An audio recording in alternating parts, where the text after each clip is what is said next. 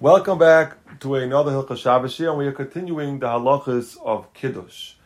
When you mekadesh on a kais, you have to drink a minimum of maloi lugmav in order for the yaitzer the mitzvah of Kiddush. That means if you do not drink a maloi lugmav of the kais of Kiddush, you're not yaitzer. What is maloi lugmav? It's a cheekful, which to the average person it's a little more than a half a revius.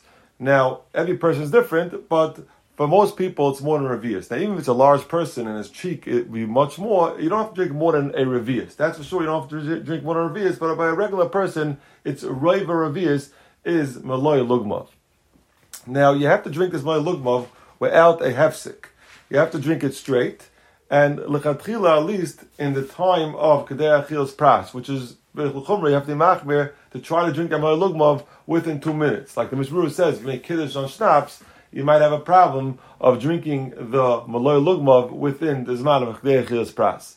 Now, how much does it come out to in ounces? So according to Ramosha, that the Friday night kiddush should be 4.42 fluid ounces. So maloi lugmav is slightly more than 2.21 fluid ounces. For those that hold that it's a smaller share, like a share of 3 ounces, so maloi lugmav will be a little bit more than 1.6 fluid ounces. That would be enough to be called maloi lugmav. And Fida Chazanish, that holds 5.3 for Kiddush, so maloi lugmav will be a little more than 2.7 in order to be yaitza the maloi lugmav.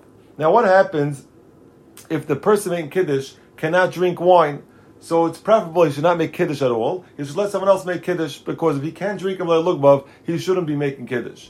But in a case where he's like the balabayis, he's the head of the household, and even though he can't drink, he's going to make Kiddush because he's the head of the household. So he can give it to someone else, one of the listeners, to drink the maloi lugmav for him.